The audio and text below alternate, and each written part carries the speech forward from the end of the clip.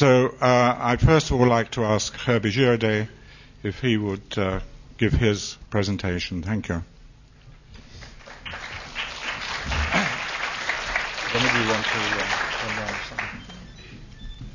Thank you, David.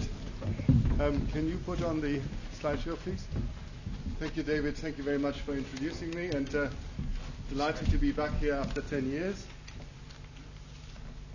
In fact, I was a student here 30 years ago, studying social anthropology, and so obviously what I was concerned with then is very different from the work I'm doing now, but the issue of how the world's people are affected by urbanization and by the impacts of industry and so on, of course, is very much the subject of today. So certainly the issue of how we look at traditional tribal societies and how the impacts, the ecological footprints of cities affect these traditional societies is one of the issues that I'm still deeply concerned about. And so over the last 15 years or so, I've increasingly concerned myself with the issue of can we, under the auspices of global urbanization, which certainly we can see happening across the planet, can we find ways of reducing the impacts of that urbanization through intelligent design, through intelligent planning, through intelligent policies. And so I've written quite a bit about this subject, quite a number of books and TV programs and consultancy work. And as David said, I'm now working as a senior consultant to this Dongtan Eco-City project. So Dongtan is a fascinating project because it kind of, in some ways, flies in the face of what is actually happening in China in terms of absolutely breakneck industrial and urban development without really considering the consequences very much. So it is very exciting to be involved in the project that is actually probably could be considered as a world leader in sustainable urban development. Now, I'm just going to, this is how it works. Yeah. So this is just a quote from the former director of UNEP, the United Nations Environment Programme. The battle for sustainable development, for delivering a more environmentally sustainable, just and healthier world is going to be largely won or lost in our cities. And I think that is a key issue today in the development that is taking place across the planet. Here's just one picture that indicates where we are going, how the world has changed as a result of the availability of fossil fuel-based technologies. And this kind of image would not have been possible both in terms of what the Earth looked like 50 years ago or in terms of how we might be able to look down on it from satellites and being able to actually take a picture from outer space. It's not only the concentration of cities, of course, that is shown here, but also the fact that all of these dots of light in one way or another represent pollution, particularly carbon dioxide, and certainly the issue of the impacts of urbanization on the global environment is becoming one of the key issues today, not only because of climate change, but also because of the fact that all these cities, of course, need hinterlands, not only local hinterlands any longer, but increasingly global hinterlands in order to supply the resources that they require and also to soak up the pollution that they generate. So pictures like this, which is a picture of São Paulo in Brazil, would not have been possible 50, 60 years ago because the transport systems, the fossil fuel technology, the ability to draw resources from elsewhere only became possible as a result of technological development over the last 50, 60 years. So today we have a world of increasingly large mega cities. 200 years ago, the largest city on the planet were about a million people, or maximum 2 million people. In fact, Beijing was one of the world's largest cities a couple of hundred years ago. London was about 1 million people about a couple of hundred years ago, and then it became the largest city on the planet until suddenly, after the Second World War, this incredible urban growth started taking place all over the world. Of course, all dependent on this use of fossil fuels. And so the question of how cities affect the global environment is now the absolutely critical one when we're looking towards a sustainable future. And it's not only the burning of fossil fuels in our cities. I already indicated, this just concept of the ecological footprint of our cities. in the 80s, I spent a lot of time making documentaries, including in the Amazon. And when you see pictures like this flying through these smoke clouds in a helicopter and beginning to realize that what you are seeing here is actually the pressure of consumption right across the world, in this instance, the conversion of rainforests into cattle ranches and the creation of grassland in order to then supply hamburgers to cities like New York, London, or Frankfurt. Or farming systems. It is impossible to imagine a world of cities the way we have it today without this incredible dependence on highly mechanized farming systems. And the farming systems of the world today require 10 times, 15 times more energy input in terms of the actually calories required of fossil fuel energy that are required to make food production of this kind possible than the actual food calories that are contained in the food itself. So it's a totally and utterly unsustainable situation. Dependence on timber resources from remote places across the world. Then, of course, the linear waste management systems. We take resources from nature, we dump waste in nature, and that, of course, is completely contrary to nature's own functioning in terms of the fact that nature is an essentially circular system where all wastes are reabsorbed beneficially back into the fabric of life. Or here the discharge of sewage from cities. This is from Rio de Janeiro, but it could be Shanghai, could be any major city in the developing countries. And the issue is not only the pollution of coastal waters by sewage, but also the fact that nutrients are continuously sucked away from farmland, being dumped in coastal waters, never to be returned to the land. So only the input of artificial fertilizers makes it possible to keep farmland productive, and that only on a limited time scale over the next 10 or 20 years. And then it's not only fossil fuels that will likely to be increasingly short supply, but also the fertilizers, and particularly phosphates that we currently get from a few sources, like in Morocco or Tunisia or Florida at this moment in time. Just a quick look at climate change. We've had a lot about climate change in the news recently. The 30% increase in carbon dioxide concentrations in the atmosphere, all directly related to urban consumption patterns, because cities consume the bulk of the world's fossil fuel resources. When you look at both their internal transport systems, their energy use in buildings, and the transport systems on which they depend on trucking and flying in resources and materials from elsewhere. But cities are also incredibly vulnerable, ultimately, to climate change, particularly the fact that 40% of the world's people live in coastal regions.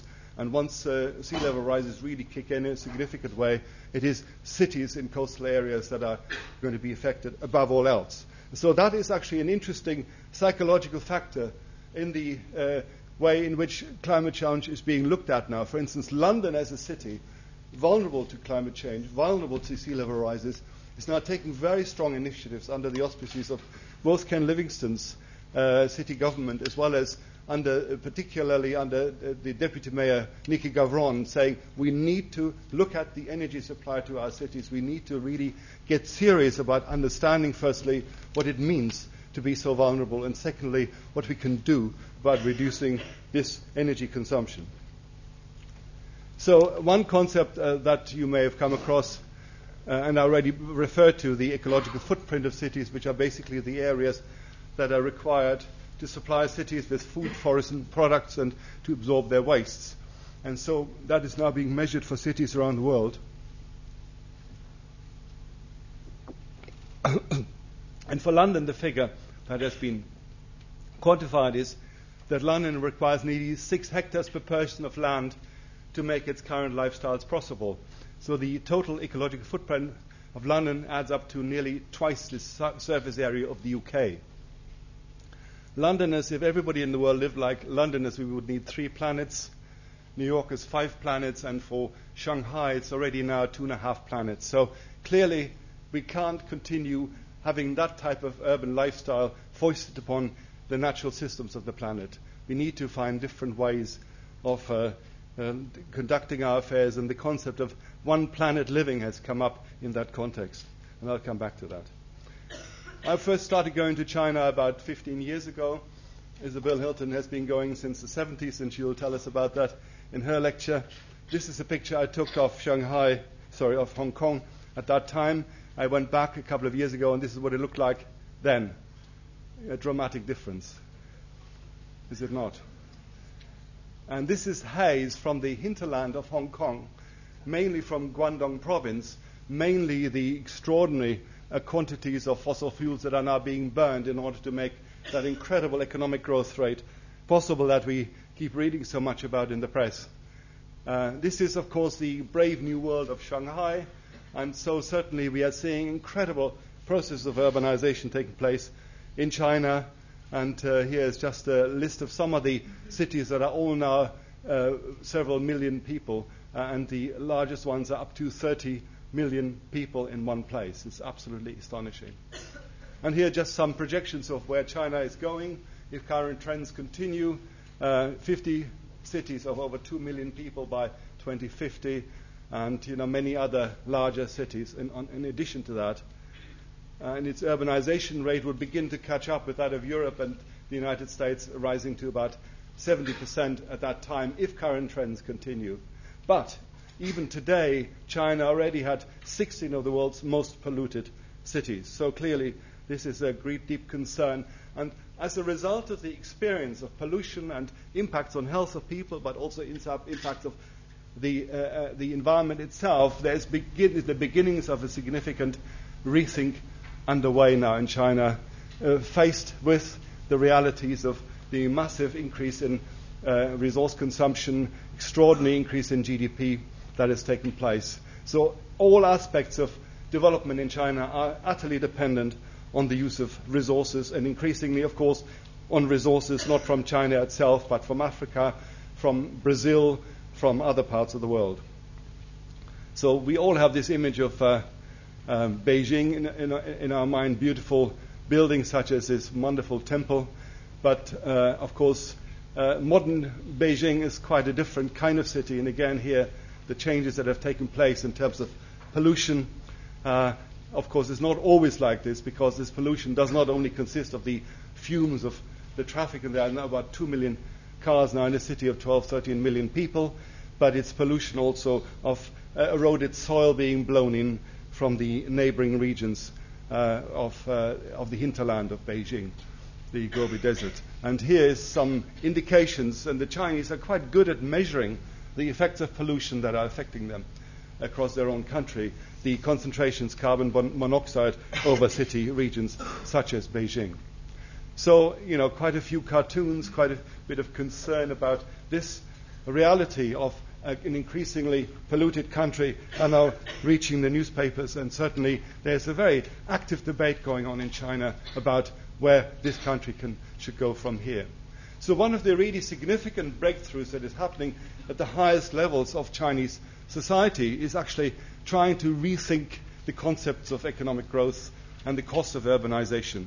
So they are starting to measure green GDP, which is the GDP minus the cost of resource depletion, minus the cost of environmental damage. So this is a measure now being applied in China, but it's obviously, like in the UK, like in Europe, like in America, instantly there are challenges from those people concerned about wanting the current trends to continue unchanged. And so certainly, nevertheless, the costs of pollution that are now being measured add up to anything between 30 and 40% of the total GDP growth per year. So these are significant figures, and these are costs that are not currently actually being met, that are not being paid for by current generations, that it will ultimately be costs to future generations, which is an unacceptable state of affairs.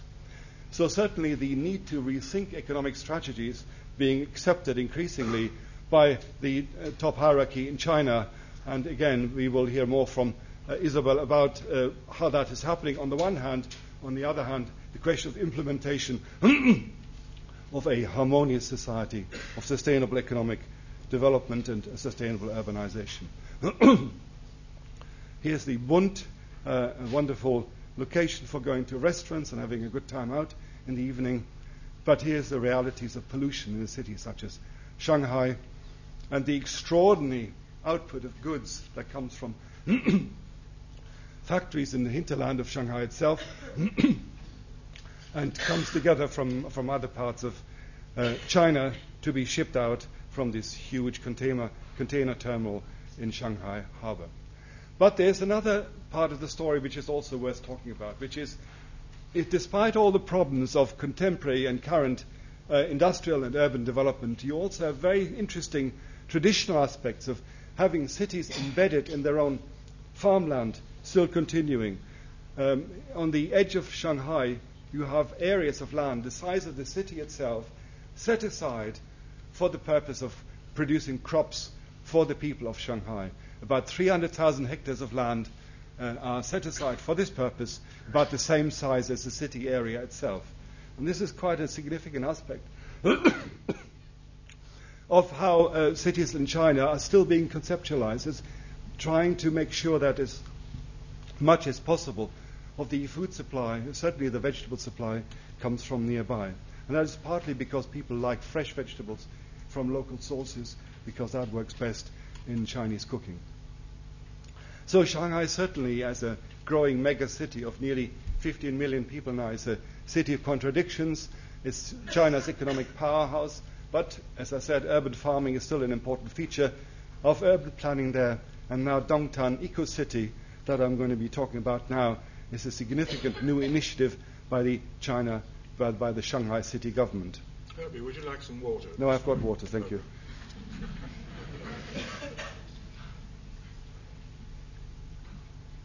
So here's just, you see Shanghai, and next to it, the Chongming Island up there at the top there, this long sausage, which is mainly land washed down over the centuries, but particularly in recent decades from the headwaters of the Yangtze River, and very much recently as a result of dramatic deforestation in the upper reaches of the Yangtze River. And so this is mainly currently farmland. You can only reach it by ferry. A lot of it looks quite like this, as small villages and towns surrounded by farmland.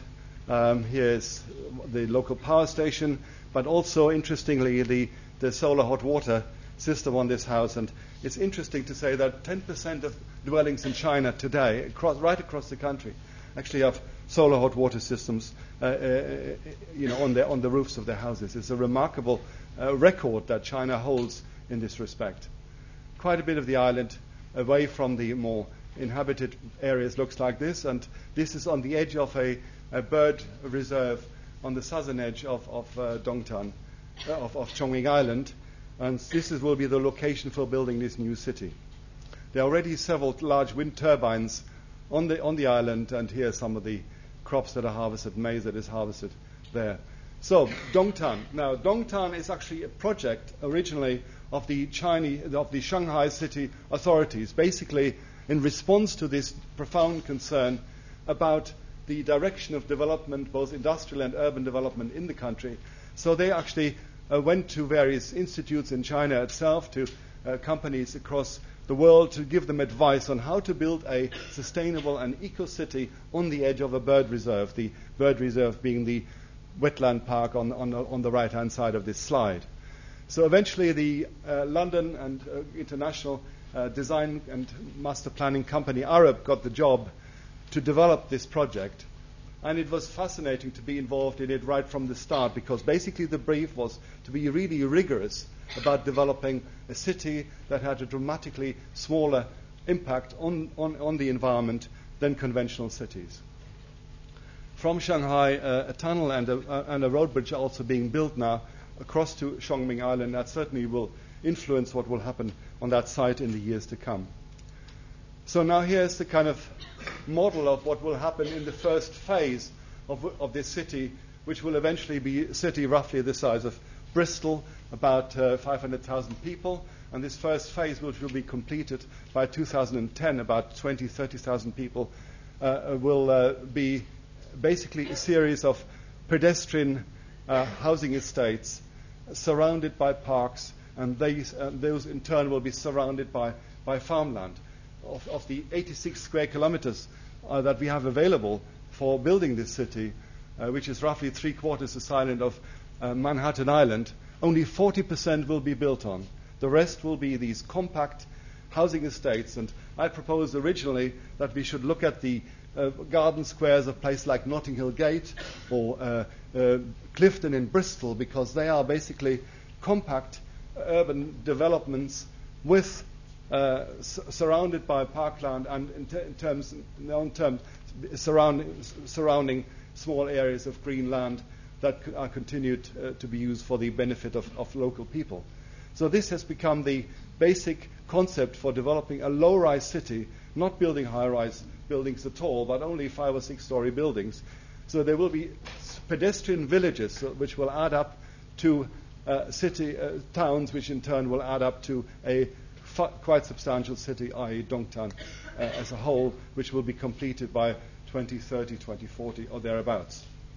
Now it's quite intriguing how we were strongly encouraged by Mr. Ma, who is the man who is in charge of this project in the Shanghai City Authority, to make sure that we would end up with a city that was basically powered by the sun and the wind and by biomass, that had highly energy efficient buildings, that would have its own farming system, that would where the buildings would be surrounded by dikes to prevent the worst sea level rises over the next century or so, and the soil that would be used for that purpose would be dredged up from canals that are already there, but that will be deepened in the process of dredging up the material. So these are a few images of what this city is likely to look like, and the construction of the first phase is actually going to start in the next couple of weeks. So the planning process is completed. Construction will start very shortly indeed. So you see here this huge amount of greenery that will define the living environment of this city, but also a lot of water, a lot of canals, a lot of farmland on the edge of the city. So all the housing estates will be connected by footpaths, and then the different parts of the city in turn will be connected by cycle paths and by fuel cell-based transport system of vehicles that will be zero pollution. A very intriguing aspect of the whole project is that Arab have proposed building a novel kind of greenhouse on the edge of Dongtan Eco-City, which are basically enclosed buildings where food cultivation, vegetable cultivation will take place on several levels, and the buildings in turn will be powered by wind power and by solar power on a renewable basis. But in doing this, it will be possible to replace quite a bit of the farmland, a large proportion of the farmland that is being taken away to build the city itself in compact and highly effective multi-story food cultivation systems, utilizing the recycled sewage of the city as a nutrient base. And the sewage systems of the city are intended to be living machine type of systems, which are basically biological waste treatment systems where you can end up creating a sewage system that can also become a pleasure park at the same time. Very important for sustainable cities is the return of biomass either back to the local farmland to make sure that we do not continue to lose the humus content of our soils, but instead for it to be reincorporated in food production on the edge of the city. But biomass will also be part of the electricity production system of the city itself. This is the kind of image that you see when you go around Chongming Island today, where you see a lot of recycling going on, and certainly it will be a circular waste management system that we will have in Dongtan to assure that all the nutrients, all the materials that are needed to make the lifestyle possible will be returned as much as possible back into the environment on a sustainable basis. So in nature, all wastes help to generate new growth, enhancing the world's ecosystems. Our waste must be used as an economic resource in cradle-to-cradle production systems. And we need to keep farmland productive. We must return organic matter to the land that feeds us. And so stimulating zero-waste systems minimizes resource use and pollution whilst creating new job and business opportunities. So these are concepts that I've been working on for a long time, but I'm really excited how these are all incorporated basically into the way in which we are conceptualizing this eco-city. I already referred to renewable energy. These are obviously pictures from elsewhere, but certainly the roofs of the houses in Dongtan, the buildings of Dongtan, will be studded with various types of solar collectors, both hot water systems as well as electricity supply systems. And wind power will be a very important part of the energy supply system to the city. You already saw 2 large wind turbines already there on the site. Many more of them will be built in the coming years. So it's absolutely critical, firstly, to have highly energy efficient buildings, and then ultimately to use the Earth's solar income, which is so huge, to replace annual fossil fuel supplies. It is absolutely critical for this project to become a stimulus for technological innovation and to initiate and spread enabling legislation and policies from a project like this to other parts of the world. And that's certainly what we are beginning to see with this project. Just an image of recycling, not exactly from Beijing, or Shanghai, I have to say, but from London, just to indicate how the importance of cycling is seen in the development of Dongtan. But there will be, as I said, fuel cell technologies, again, from other parts of the world. But all these good ideas that are now being developed in various parts of the world, all coming together for the first time in one significant city development. So the point of a much reduced ecological footprint. As I said, typically the cities of the Western world require anything between 5 and 7 or 8 hectares per person to make their lifestyles possible, always land somewhere else in the world. And so Dongtan will have a dramatically reduced ecological footprint as a result of intelligent design, of local food production systems, of minimal use of energy, certainly fossil fuel energy, and all the ingredients that I've already talked about. So the critical issue is, for the future of cities, and this does not now apply only to Dongtan itself, but also to retrofitting existing cities, to find practical ways into dramatically reducing footprints through all these types of measures. And it is certainly true to say that it is easier for a new city to be designed right from the start with these types of ideas in mind.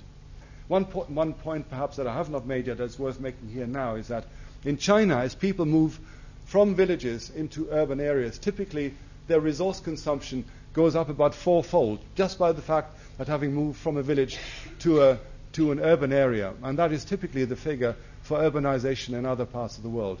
So by ensuring that all the ingredients of a sustainable city are built into urban design in places like Dongtan right from the start, it is assured that the impacts of urbanization in a new city like this are dramatically reduced. And now the key issue is, can we apply these types of lessons to other cities, to existing cities as well? So that also means looking at the metabolism of cities. And again, I've already indicated that. Currently, our cities are linear systems taking resources from nature somewhere and dumping their waste somewhere else in nature, as the top part of the slide indicates. And for a sustainable world of cities in the future, and how we are applying these ideas in Dongtan, we need to create cities that have a truly circular metabolism, the way nature itself functions. And that is certainly conceptually a critical aspect of how we can make cities work differently. Now, just a final couple of images here. This is an image from a city in Brazil called Curitiba, where there are public displays showing how the actions of all the people in the city in contributing to recycling have dramatically reduced the amount of trees, that the quantities of timber that had to be cut down, and by recycling cardboard and paper, it was possible to dramatically reduce impacts on forests as a result of these activities that everybody is involved in. So certainly in Dongtan, we are aiming through these public displays to create a culture of sustainability that really assures that people are actively participating and through their own actions contributing to an eco-city that really works truly as a sustainable city. So here then, to finish, the key principles that we've applied here in this project: small ecological footprint, and that's in part achieved through very compact pedestrian-based urban development of apartment buildings that are nevertheless have good access to nature, to parkland and so on. Renewable energy supply in highly energy-efficient buildings, zero-emission transport systems, wastewater recycling, the circular metabolism I referred to a moment ago, and crucially that we have biodiversity built into landscape design, and then very importantly in ways that is not done by other cities at this moment in time, is to make sure that this new city will be embedded in its own farmland in ways that cities used to be, but in a very up-to-date and modern sort of way. So Dongtan then contains all the elements of a sustainable urban future, but then the question of how we can apply these types of ideas to existing cities, I think, is one of the major debates that we have to have in the coming years. And it certainly requires national and international policies for a sustainable future that we need to create in a very effective and active way through citizen participation processes. And here's a couple of books that you can read. We have published a book about Dongtan already, which I co-edited, which Arab and the Shanghai Industrial Investment Corporation in Shanghai published last year, and also a recent book that I've written called Cities, People, Planet, Livable Cities for a Sustainable World. Thank you very much.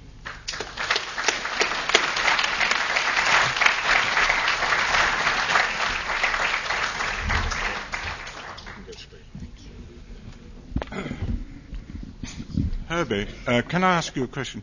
Did I hear you say somewhere at the beginning of your talk that a large part of this project will be in place by 2010? No, not a large part. The first phase, the first 20, 30,000 people will be living on the site, yes, in 4 years' time, in 3 and 3.5 years' time. I mean, the scale of this, yeah, well, I mean, the short period. It's absolutely phenomenal, yeah. Okay. Well, we'll come back to these things later on. Right, well, now we have Isabel Hilton, and Isabel is going to talk a bit more about sustainable development, and particularly what's holding it back, I think. Yes, well, after that rather inspiring vision of Dongtan, the Eco-City, I think I may be here to pour a little, not cold water on Dongtan, but insert a little reality about, meanwhile, what's happening in the rest of China. Dongtan is a city going to be the size of Bristol. China's population is 1.4 billion. China proposes to move 500 million people into cities over the next couple of decades, build 20 new cities, and so on and so forth. So many of you will be familiar with the kind of breathtaking scale of change in China, which includes things like a new coal-fired power station every 5 days and so on and so forth. So while Dongtan is being created as this inspiring vision of how cities could work, and I hope will be an inspiration, the real cities that are being built now, as we speak, at a phenomenal speed, are sadly not the Dongtan model. So the overall title of this evening, which is The World's Most Populous Country, Will It Embrace Sustainable Development? I just want to talk a little bit about that, about what the obstacles, what map a little the landscape, which will determine whether or not China will embrace sustainable development. And in the course of that, I'm going to talk about the project that was mentioned at the start, which is the project we began last year, since Herbie kindly said that we should explore why China Dialogue exists and what it's trying to do in the context of that map. Dongtan, of course, is a top-down project. Shanghai city government, Beijing approval, large finance, big international competition, and it will be built. And indeed, if you were to meet the senior leadership in China, and if you were to read the 11th five-year plan, you'd be very encouraged by the prospects for sustainable development in China, because essentially after a couple of decades, well, since the early 90s, of growth at all costs, of a model which said, you know, it's okay to get rich and nobody is counting the costs, the environmental damage of that process was so evident and so overwhelming that the 11th five-year plan did make a substantial change of direction. There had been a change of leadership which made that possible. So that in the 11th five-year plan, as opposed to the 10th made a few concessions to environmental issues. It set a few targets, all of which were missed, things like sulfur dioxide emissions and so on.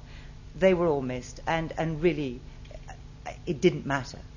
there were no consequences in terms of the people who'd missed the targets.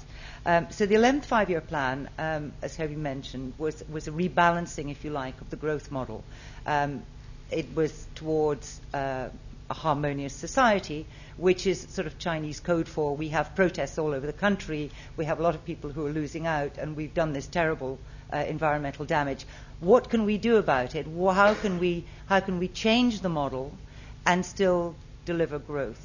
And so that is the tenor of the 11th five-year plan. The 11th five-year plan, again, is a top-down affair. It sets the direction for the next 5 years. The problem is that the rest of the country sort of has to catch up with it, because for that change of direction to be effective, all sorts of other things have to happen and all sorts of other structures have to work to promote it. However, as I say, if you were to meet the Chinese leadership, then you would think, terrific. If you were to go onto the street and ask people, do you want China's environment to be cleaned up? They would vote overwhelmingly yes. So at the top and the bottom, you've got agreement.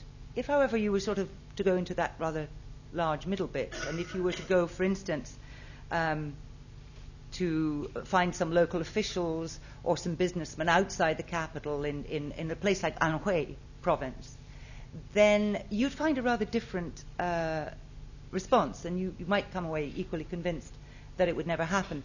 In fact, if you were trying to find big businessmen in Anhui province, you might have a little trouble finding them in Anhui, because the big business of Anhui is coal. And so the people who are big in coal tend not to live in Anhui. And this is the reason they don't live in Anhui. They don't live in Anhui because their own business has made Anhui almost unlivable. It's a terrible place. So, of course, they have a choice. They could clean up the business or they could move somewhere else. And I'm afraid they have not yet cleaned up the business. So what happens to the people in Anhui who can't leave? And people who are really dying in quite large numbers because of environmentally related injuries, their water supplies are failing, their air is unbreathable, their children are going to inherit a kind of wasted landscape. They don't like this situation, but what recourse do they have? Well, they could sue the coal miners, the coal owners. They could, but China has set restrictions. China is beginning to build a legal system, and people do bring lawsuits, but it's extremely difficult.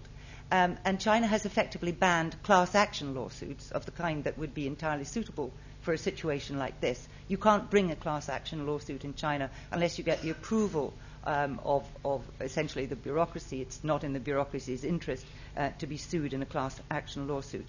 Okay, so they could complain to the local government. Well, the local government is very closely tied up with local industry, and without, banging on too much about corruption, it's not the healthiest of relationships. They could go and complain to the State Environmental Protection Agency. Yes, they could. Unfortunately, in China, at outside national level, the provincial and local state environmental protection agencies don't report to the agency in Beijing, which is a very vocal and very outspoken, a rather weak body, but it's doing its best. But they don't report to them. They report to and depend on the provincial governor. So if they're going to criticize what's happening, what the provincial governor is doing in his province, they're not going to last very long. So they're not going to help you very much. They could go to the press, and a lot of people do go to the press, but the press can only do so much, and the press has to decide what stories they're going to take. If the press takes up a story that is in direct conflict with a local economic power, they again get into trouble. They could petition Beijing. They could go and take their story to the emperor, which is the traditional thing that Chinese people have done. When they have a grievance against a local power, a local authority, they go to the emperor, and the emperor will put it right. Tens of thousands of people do this every year in China, and mostly they get a terrible runaround. And the number of petitions that actually result in any action is pitifully small. They could protest on the streets. They could. But to protest on the streets, and many people do, to protest on the street, however, does carry the risk of loss of livelihood. It carries a risk of injury. It carries a risk even of death. And many people have been beaten up so badly that they have died. They could hope that new laws and regulations will eventually be passed which will make this kind of thing a scene of the past. And there is some promise that indeed will happen, because this is a top-down process. However, once those laws are passed, you have a problem of implementation. And there is an old saying in China, an old saying which derives from the empire, which is that the emperor has its laws, but the emperor is very far away. And the emperor is still very far away in China. So accountability, governance, implementation still have quite a long way to go. So at the top and the bottom in China, you have people who really want a sustainable model, who really want a different model. In the middle, though, there is this large mass of people who are really doing very nicely out of the existing model, and they feel threatened by any change. And below them are increasingly discontented groups who are losers in the current arrangements. Above them, there's a ruling elite who see the danger, but whose control levers really don't always work. And through all these groups, there's a lack of understanding of the costs of the current model and the benefits of sustainability. Herbie mentioned green GDP. Yes, there is a green GDP exercise. The green GDP exercise, the figures that Herbie came up with were not published in the first report of green GDP because they were simply too alarming. And so they were much reduced when the green GDP exercise produced its results. So for most Chinese, pollution is the cost of prosperity. That's the price you have to pay for a rising standard of living, which is a very, very recent thing in China. This is a country in which the memory of hunger and poverty is very, very close. And people quite rightly want to live better. And they quite rightly feel they deserve to live better. Their perception, the widespread perception, is that this is the price that you have to pay. So if you're asked to choose between prosperity and pollution, they will still choose prosperity. They will say, what can we do? And we have to live better. The other thing that you hear a great deal, and heard a great deal more until a couple of years ago, is development first, environment second. And development first, environment second was really the Jiang Zemin model. And it is still held very widely across the country, particularly at provincial and at local level. So all of this is really by way of saying that changing the framework of that discussion, changing the framework of those perceptions, and stimulating a discussion on real costs, on externalities, on sustainability, is what we've been trying to do on China Dialogue. China Dialogue is a bilingual website. We set it up because, well, there were a number of reasons. There was a conjunction, really, of factors. One, the fact that the internet is changing the way we live and think and relate to each other. And it's creating these new global communities, new local communities, and new forms of organization. Secondly, internet use in China is growing exponentially. China is becoming a major force in the world. But it's becoming a major force in the world from a position of extreme isolation, historically. The last time China really felt like a global player was in the Ming dynasties with the voyages of Admiral Zheng He, who got to the coast of Africa and so on, though I think not to America. So what you have is a country which is having a massive impact on the world, on all our worlds. But it is not yet really at sort of citizen level or at many other levels engaged as a global player. It's engaged commercially, it's engaged in terms of the business it does, it's engaged much more than it was. But in terms of ways of thinking in a global community, it's still very much in a bubble. And China's still not really a member of the online community, if you like, globally, because there's a firewall, there are political reasons why, Chinese people can't engage fully on the internet. And the final reason that we wanted to do this was that the environmental crisis in China is so acute now, and the impact of China's global footprint on the rest of the world is becoming so extremely large. And we all know about the deforestation and the mining and so on. But 20% of the particulates in Los Angeles, in the air in Los Angeles, come from China. So it is a huge, huge impact.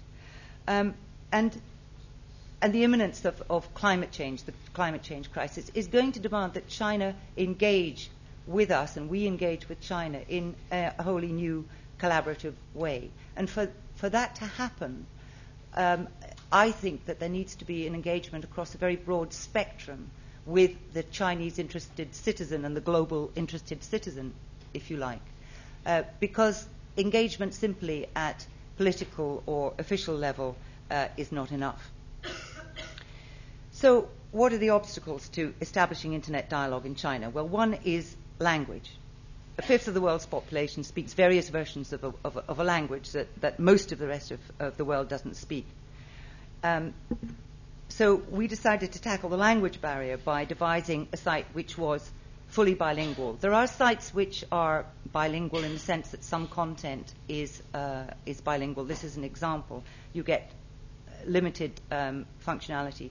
This is really bilingual in the sense that all content on the site is in both languages, and we have discussion forums which we also translate. So you can post a comment in English and it'll be translated into Chinese and vice versa. So you can establish a direct dialogue with people in a different language and across a cultural barrier.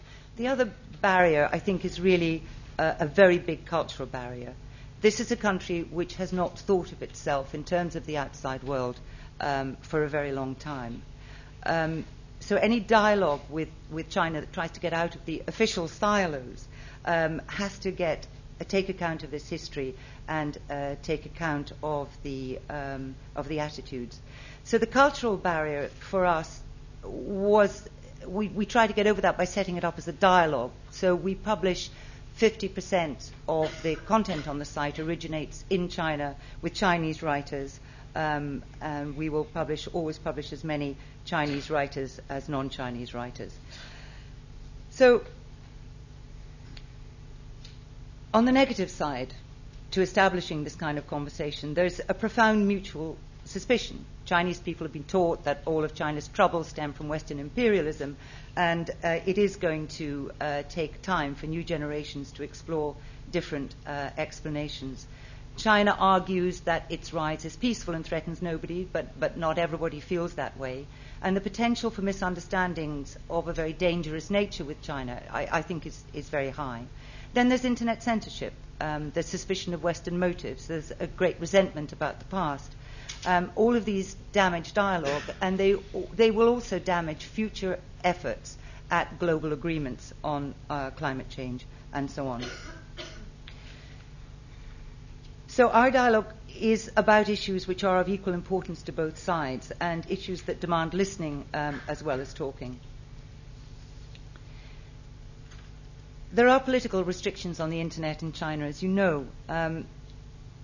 But nevertheless, seen from the Chinese context, the existence of the internet has created a kind of liberty of thought, of space, of individual thought, or a place to talk, a place to have ideas, which is profoundly important.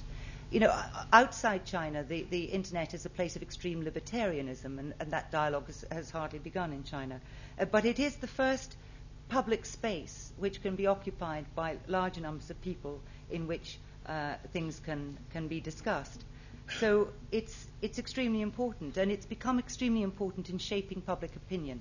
If something takes off on the internet in China, you get a sense of what people think. You get a sense of people changing their minds. You get a sense of people discussing ideas. And that brings me to the role of public opinion in the question of whether or not China will go for sustainable development. And I'm often asked, it's a common misperception about a country which is still technically a communist dictatorship, that therefore there are no politics. Of course there are politics. Most of the politics happen inside the party. That's one difference. The other misperception is that public opinion doesn't count in a heavily restricted society such as China. That's not true either.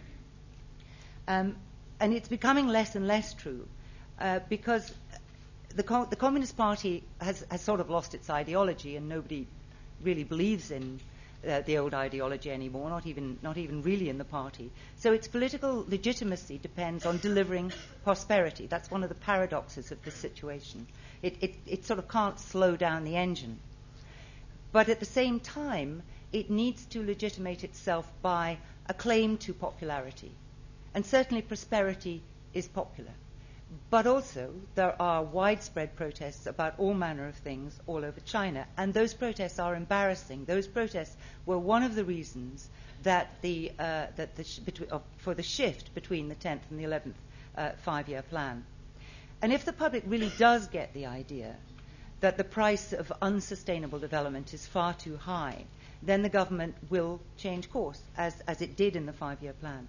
So the role of public opinion may not be as evident or as direct or as easy to discover as it is in the West, but it is very much there. So what the public thinks about these issues matters quite a lot.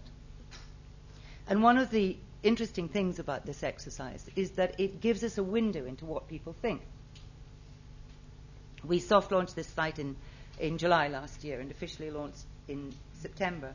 And the first thing that we noticed is that we have succeeded in creating a really cross-cultural conversation. This is a Google map of where people are accessing the sites from, which I think is at Fiji, somewhere in the Pacific. Anyway, it goes from somewhere in the Pacific across the States, Europe, and then all across China, and then Taiwan, Japan, and so on. So you've got, for the first time, a place where you really can, on a global issue, you can have a global conversation. And the other thing is that it's, I realize it's kind of small laboratory in which you can study Chinese attitudes and Chinese concerns, and you can get some answers to the questions about whether Chinese people are concerned about the same issues as we are. What gets them riled up environmentally? Who do they blame for their problems? We're not exactly mass observation, but we do begin to get a picture about what people care about, simply because of what people respond to. So it's no surprise that in general terms, environmental degradation is very high on the list of concerns. Climate change is not. Climate change is way down. And in fact, it's way down in quite surprising groups. One of our Chinese columnists, we have 4 environmental columnists who are based in China. They're quite prominent journalists, very well informed, very concerned with this issue. And at a meeting last December with them, they were complaining, this was about the time the Stern report came out, they were complaining that the London office was publishing too much on climate change because, why didn't we publish on things that mattered? Why didn't we publish on, particulates in the air or cancer villages or things like that? Because they said Chinese people don't care about climate change. And if you think back 10 years ago, you could probably have said that with great confidence about people in the West. And it's relatively recent that climate change has moved up the political agenda and is now on the front pages of the newspapers as opposed to on, page 10 below the fold. So awareness of direct environmental issues is at present far higher than climate change. However, involvement with those issues is very direct. Here's a piece published in September, which elicited one of the interesting early comments. It's about Fujian, and it's about logging companies who violate the rules against logging in China, and they do so pretty much in conjunction with the local political authorities. So this was published, and a couple of days later, we discovered that the comment had been posted from that village, from somebody who had been struggling against this issue for a very long time, giving his phone number and inviting people to come and support him. So that was kind of encouraging. And it raises the question of who's talking on China Dialogue. And I think there are 2 kinds of people who are talking on China Dialogue. There are foreigners who are interested in China and interested in the environment. And there are Chinese who are interested in China and interested in the environment. And I should say that one of the purposes of this site is not only to discover what's happening in China, but it's to bring experience from outside into China. It's to bring experience in all kinds of environmental issues into China to help to raise the level of discussion. What we tend to find is that Chinese readers will engage very directly with issues about China. They will have much less interest in issues from Brazil or India or indeed Africa. So the kind of article that gets a tremendous response is something like this. This is Pan Ye, who's the Deputy Director of the Chinese State Environmental Protection Administration, who wrote an essay on socialist ecological civilization. And he talks about the global inequalities that are threatening China's environment, including the role of the West, but also the rich in China.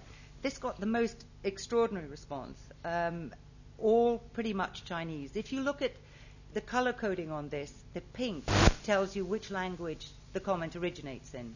So, in fact, if you look at this on the site, you will find that there's a kind of tremendous outburst of mostly support and enthusiasm from Chinese, with the odd, I think there's the odd non-Chinese and say, oh gosh, yes, how interesting.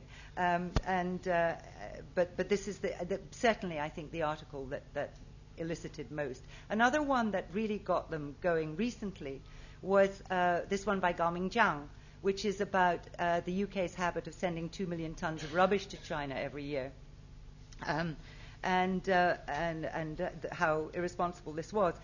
This article was pretty strong, and it mentioned things like opium war and generally bad behaviour by Britain in the past, and how this was analogous, and this was extremely interesting, and it precipitated a kind of lively exchange. So you have an English originated piece here saying, hang on just a minute, it's not really the opium war. We're not sending the rubbish in gunboats, and all that kind of thing. And then you got a very sort of angry and quite nationalist response from the Chinese.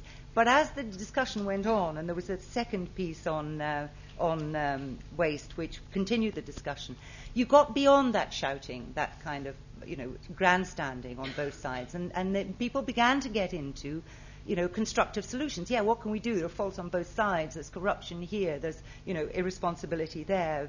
But let's take it forward a bit, which was extremely promising. So it gets off the nationalist tack and it gets onto a sort of a call for solutions and process. The next one, which also got a big response from China, is Special Interest Destroying China's Environment by Liu Jiancheng. This is essentially about corruption. It's about how difficult it is to affect any improvement in China environmentally, to adopt different models of development, as long as things are not implemented. Now, one which was quite an interesting experiment for us, we wanted to talk about China's global footprint, because it's huge and affecting us all, and including in Africa. Again, it's a delicate issue because as an old colonial power, it might be thought that there was nothing to be said from the UK about the treatment of Africa. Nevertheless, the current issue is that China's rise is having dramatic impacts on Africa. Again, the comments begin pretty defensively on both sides. But as you go on, and we published several articles, as you go on, you begin to get a discussion which is not only Chinese, British or Western, but also African. So you get Africans coming in saying, hang on, in some ways Chinese involvement with Africa is very good. So all these things are on the site, so they're available if you want to look at them. The question I suppose we ask ourselves is does talking about these things change anything? Well, how to change things in China is a very, very long discussion, which might sound strange because it's a country that's gone through enormous changes. But the changes which, in a sense, were straightforward are happening or have happened. Some things simply haven't changed enough. And some of them are the most intractable things to change. The political system, the monopoly of power. the restrictions on press freedom, the lack of accountability, the huge vested interests. And none of these, of course, are problems which are exclusive to China, but they are very large problems in China, and they are obstacles to change. So I guess to the extent that raising the level of the discussion, bringing information into China in a way that is not lecturing, that is not hectoring, that encourages people to engage with issues on the understanding that these issues are global issues, they're issues that affect us all. In a way, everyone has an equal standing in this discussion, is worth trying. And we know really how hard it is here to prioritize environmental concerns over appeals to greed or appeals to need. And that really is even more true in China. We did publish an article on Dongtan, actually, by a chap called Herbie Girardet. That got an interesting response. I don't know if you ever looked at the comments. But one of them was, this is a great project, but actually what we need in China is, properly built houses everywhere and insulation, and, we need action or kind of across at a much lower level across a much wider spectrum. And so I guess that's a conversation which will continue as Dongtan goes on. There are other urban projects in China which are on a smaller scale, which are about sustainable communities. There's one in Tianjin, which is being done out of Berkeley. All of these, again, are something to discuss in terms of whether Dongtan, how far Dongtan is going to push things forward, and how far smaller scale. I'm trying to get out of this because I'm sure you're fed up with seeing it go up, but I don't know how to do it, but maybe you'll tell me.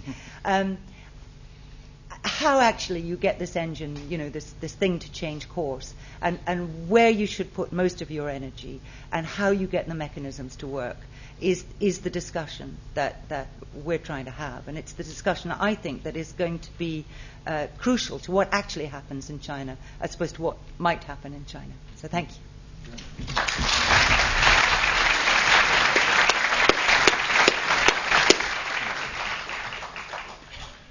Well, the good news is we have both the BBC and are up on the job. But I'd like to thank the speakers, first of all, for, I think, what was a very full information, but also not just information, but a feeling for what's going on. Now, the rest of this meeting, I think, is, to my mind, is a seminar. And I don't want people to think they've just got to ask questions.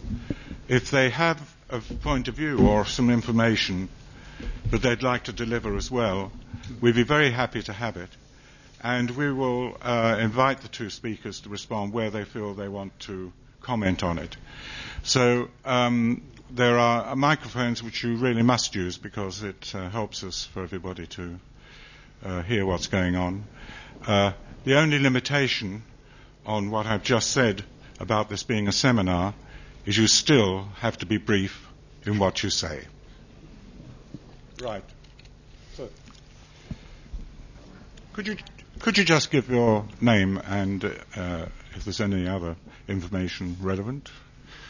Geoffrey Newman, and I'm the UK representative of the Earth Charter, which is a global agenda for a just, sustainable and peaceful society.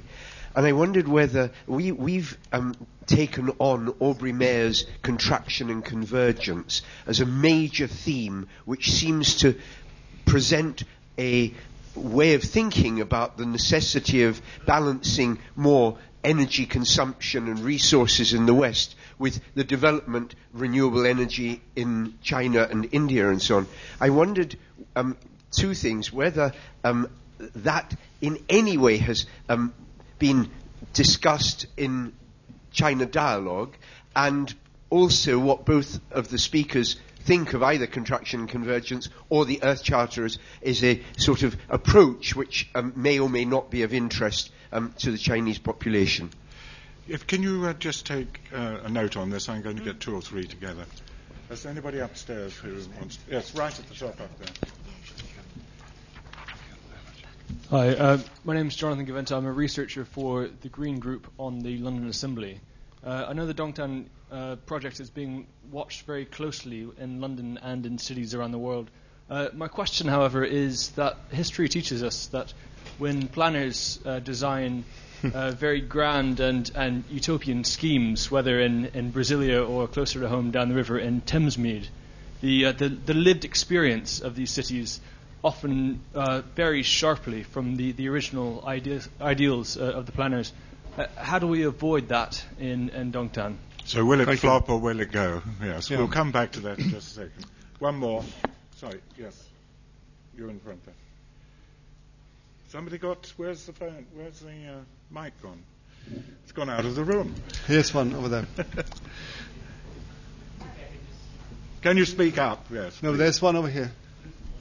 Oh, here it is. When we talk about sustainability, right now, of course, it's a topic in vogue where we talk about all over the world, especially with the global warming. I just fear at times that what do we define as sustainability in the end? Because is sustainability equal to or synonymous to energy, or energy saving, or it's something to do with the climate change or global warming? Because somehow do we miss out on sustainability, which can also be talking about neighborhood or social, the social being of sustainability absolutely sometimes not talked about.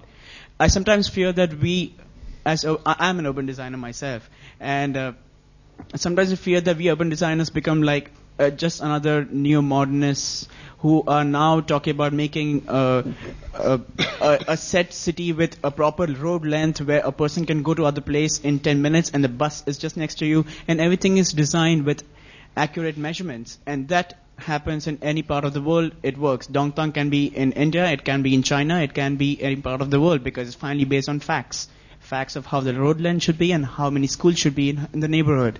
But what happens to the social aspect of it is somehow not talked about. Yes, amazing turbines and everything of that sort. So you're saying, is sustainability sustainable? I think we just need to decide what sustainability is. Could we take responses to those 3 points, please? Gladly. And if you put your hands up, I'll remember to come back to you. Okay, right. You want to start? On contraction and convergence, I did go and interview Aubrey Mayer for the site. He talked for 7 hours without stopping, and I haven't actually had time yet to process this volume. But I do know that the Chinese are not very keen on contraction and convergence. I was quite surprised. They regarded it as, I think that it is a kind of model, a model for a just redressing, if you like, of the past. However, they don't quite see it that way. They think that it writes off the past too easily, and that not enough redress is given. They're currently working out, what their stance will be. As you know, they have no limits set under the current arrangements. But they are. The last time I spoke to people in Beijing about this, which was towards the end of last year, they had brought down the date at which they would accept limits from 2050 to 2018, I think it was. But that's still obviously that's not enough. I have a sense that it may be shifting a bit, and that another kind of conversation is beginning now. A lot of that is determined, to be honest, by the attitude of the U.S. administration, because if you're talking about what sets the tone of negotiations and what China feels it should or shouldn't do, if it's being given no lead by the United States and put under no pressure from the United States, it's not going to, put pressure on itself. So when it does move when things, do move, as I think they are doing, into a more constructive dialogue on that front, then we will begin to see the shape of the Chinese position. But alas, I think it won't be contraction and convergence. Herbie, do you want to? Yes, I'm very familiar with the subject because I happened to have published the only book on the subject by Aubrey Mayer as a Schumacher briefing. These are a series of books that the Schumacher Society has published over the last 15 years. And thank you for also mentioning the Earth Charter. We were together in a meeting that Jeffrey organized about the Earth Charter in Oxford last weekend. So it's a wonderful initiative, and I'm fully identified with it. Also, the World Future Council that I represent, that will be launched in May, worldwide is using the concepts of both contraction convergence, but also the Earth Charter as key concepts that we want to follow. Concerning the relevance of contraction convergence for China, I would say, first and foremost, of course, we need to contract our energy output, particularly our CO2 output, I should say, in Europe, in America, as the first priority. The concept of contraction convergence basically says, let those countries that have not got a lot of CO2 output per capita at the moment, allow them to increase that while simultaneously reducing the CO2 output in the developed countries. So that's a very fair point, and in some ways it helps us to understand why the Chinese are not that concerned about that issue, or for that matter about climate change. They say, you've done it for centuries, certainly for 250 years or so since the Industrial Revolution. Why shouldn't we do a bit of it ourselves? But at the same time, I think it is becoming clear that certainly when it comes to renewable energy development, the Chinese are taking very, very giant strides in the right direction, and certainly are beginning to, for instance, I mentioned solar hot water systems. They are the world leaders in that technology. The largest companies in the world that produce that stuff are in China, and they're now exporting in a major way. They're also exporting photovoltaic systems now increasingly from China to the rest of the world.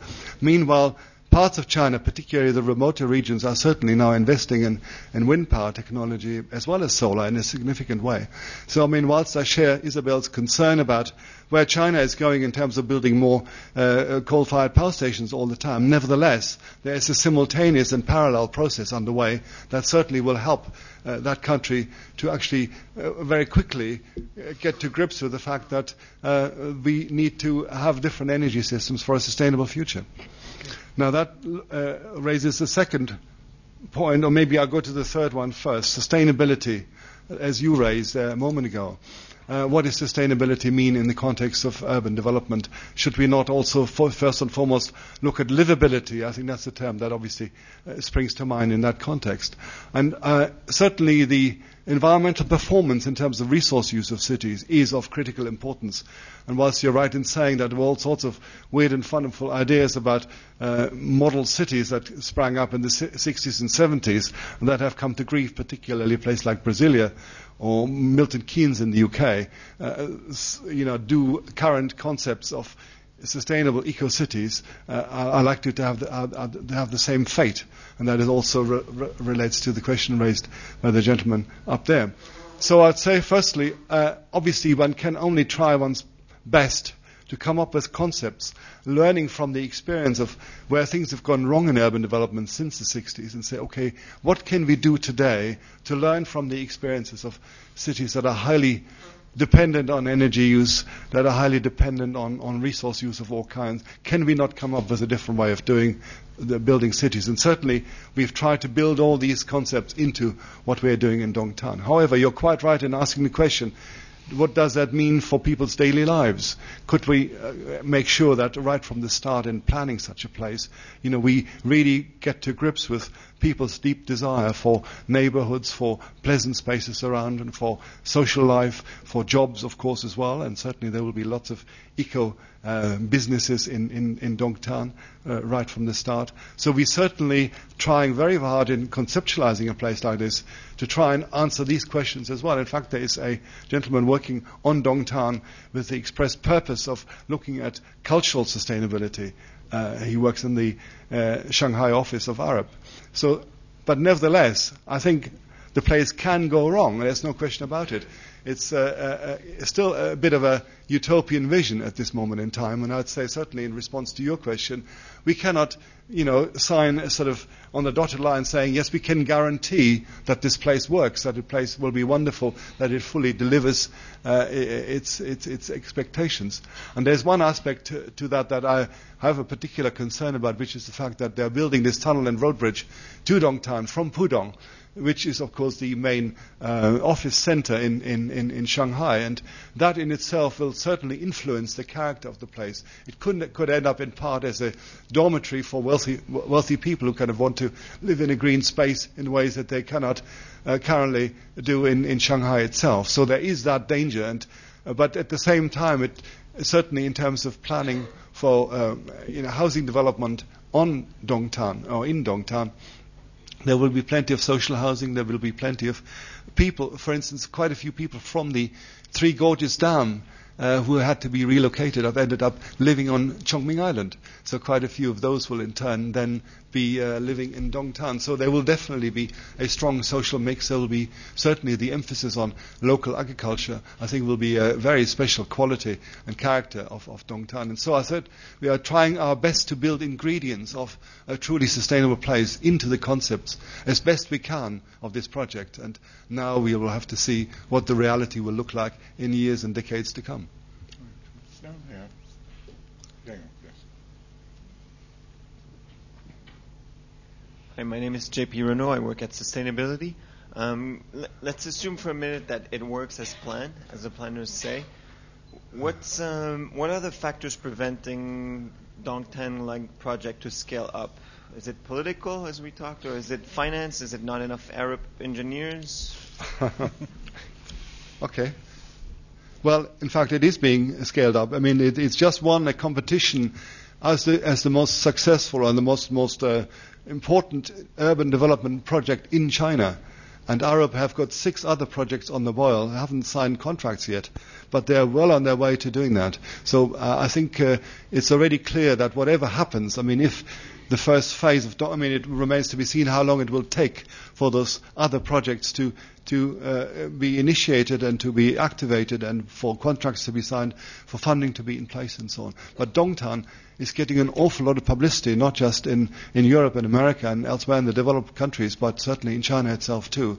There's been so many newspaper articles about it, television reports and so on. So the very fact that here is a completely new approach to urban planning, but at the same time, I should say, steeped also in traditional knowledge and practice. I mean, I said earlier on that Dongtan, the layout, comes from looking at the garden squares of Notting Hill Gate and a place like Clifton, or for that matter, apartment arrangements, in existing cities elsewhere in the world. So there is an attempt to go back quite a bit to traditional layout in cities, and not to go high-rise in ways that has been the practice in Shanghai and other major cities in China until now.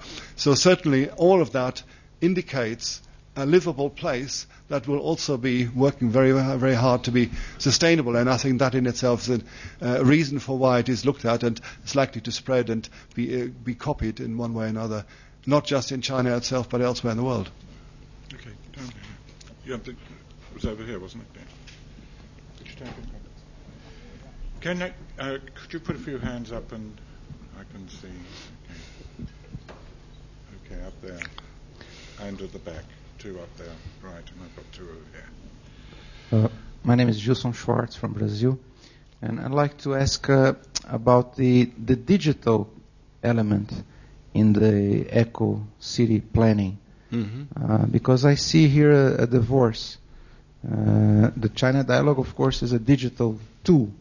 What's the role of digital tools in the design of eco-cities, rather than just commenting on the issue, because the China Dialogue is like a meta language on the natural and the imbalances that we are witnessing. But what is the role of digital infrastructure in the planning of an eco-city? You want me? Yeah, please. Well, I think it will be very, very important to this city. I mean, right from the start, I think the sort of best broadband technology will be incorporated in the infrastructure of the city, and without a doubt it will shape the character of the place to quite a significant degree, being able to do that right from the start. So certainly, I mean, in terms of digital technology, I mean, the whole design process of building or creating or master planning the city up to this stage, very much the latest computer technologies were used for that.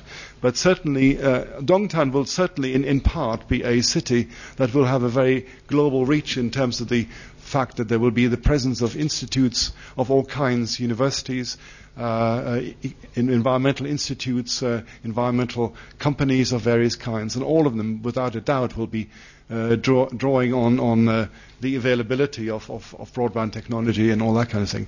So that is certainly very much the intention for taking that further in Dongtan. Right. Back here. Jennifer André, à l'assist student. So my question is about like the next macroeconomic policy.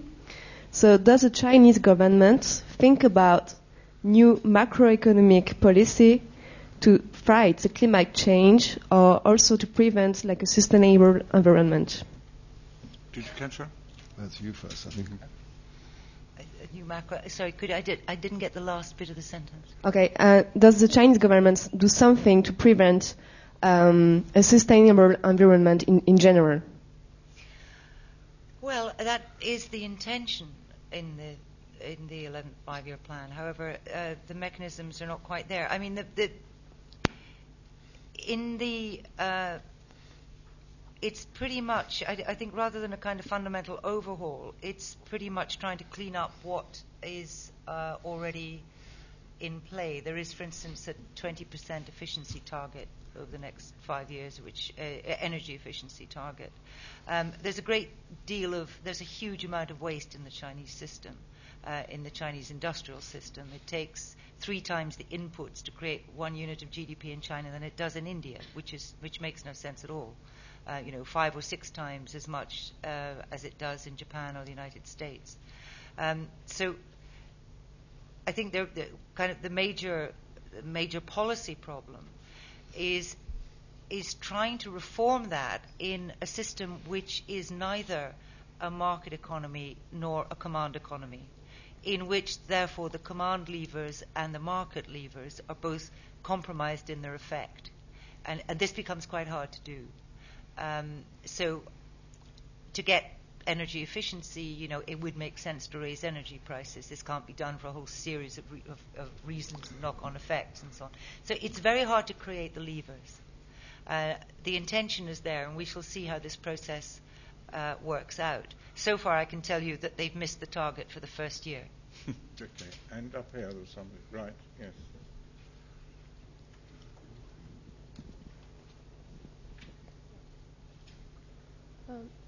Hello, my name is Diana.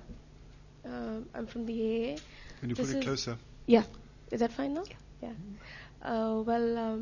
My question is slightly shifts from Dongtan City to the Middle East, which is, say, the resource house of the world now.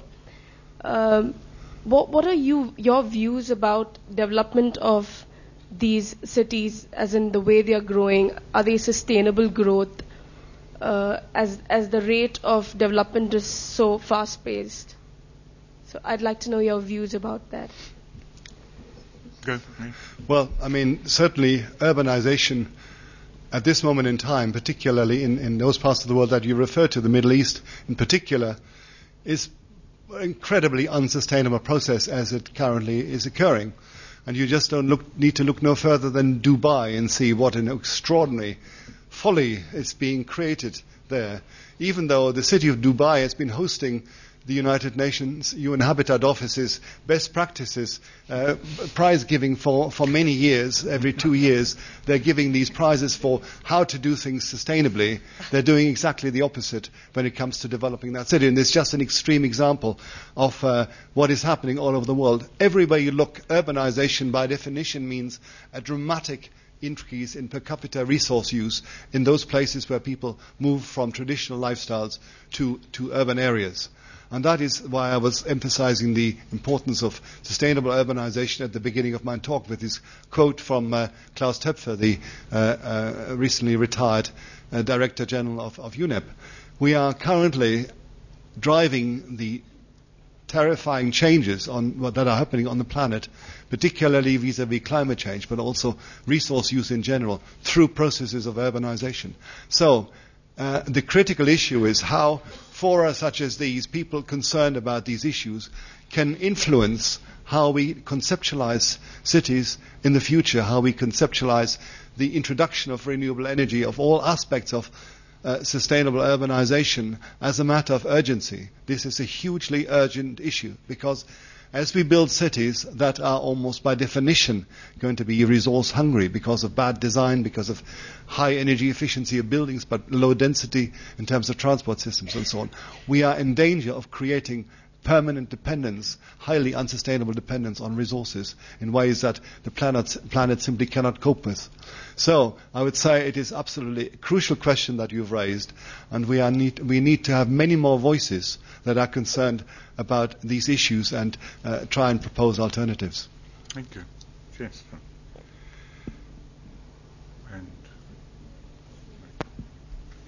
my name's Gary Grant. I'm an ecologist.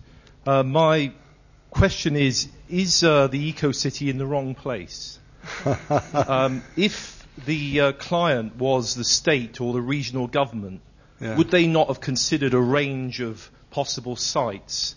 And wouldn't it normally be the case that a very low-lying wetland site at the mouth of an estuary at a time when sea levels are rising, where there's huge new infrastructure being planned, wouldn't it normally be the case that that would be considered unsuitable, and perhaps there might be other locations which are on higher ground, perhaps already previously developed with existing rail infrastructure and highways, where you would be able to get gains more quickly?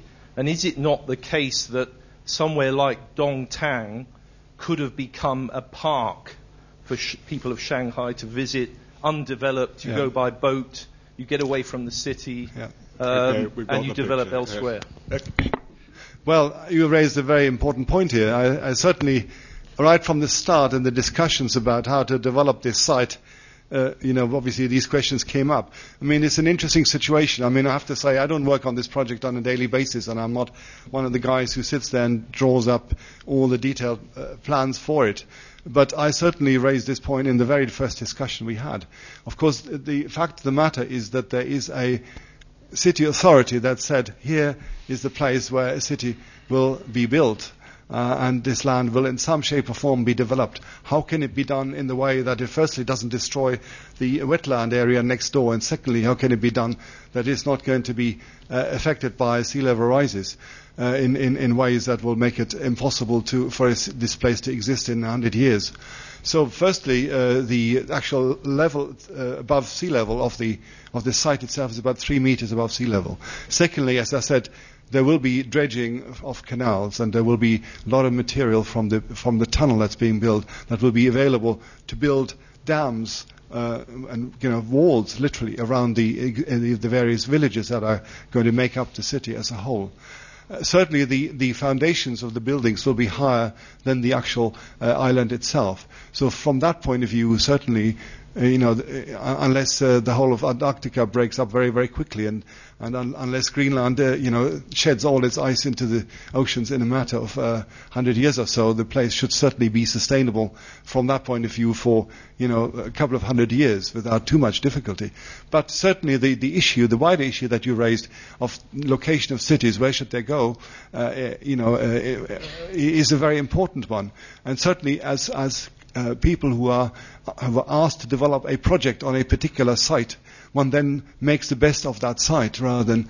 But at the same time, Arab has initiated discussions in China itself on the best locations for future eco-cities, and certainly the higher ground is being considered very strongly for other projects.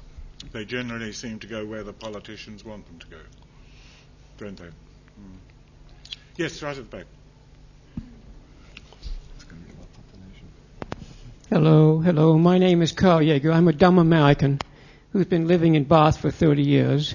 Prior to that, I spent 5 years of my life heading a project to build a pedestrian city in California, about the same size as this one that we've been talking about. And listening tonight, I come away thinking that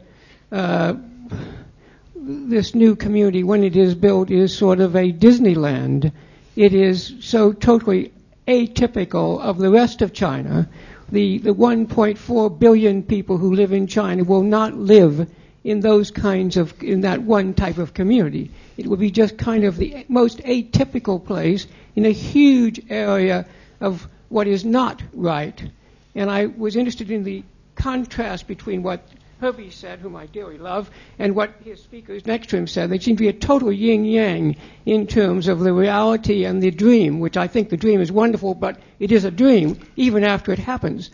Now, I would just throw one thought at you, and I would ask the speaker, the second speaker, that I moved to Bath because I thought when I failed in my project in America, because there happened to be 5 nuclear power plants built next to our beautiful pedestrianized city, I said, to hell with building anything. I'll just move to Bath and I'll make it my new town. And there's a city of 80,000 people which exists and which has existed for many years, and it seemed to be one of the great places in the world. Unfortunately, when I got there, I didn't know that it was the second most polluted city in England, after London. And I didn't realize that the clever people didn't live in Bath. They lived in the little villages outside. And they drove in on their 4x4s to do their shopping and to go to the 50 restaurants and to buy their food and so forth. But the smart thing to do was to be outside, come in, bring your pollution in your cars, and get the hell out. So your kids slept in a nice, comfortable, healthy environment, which my kids did not.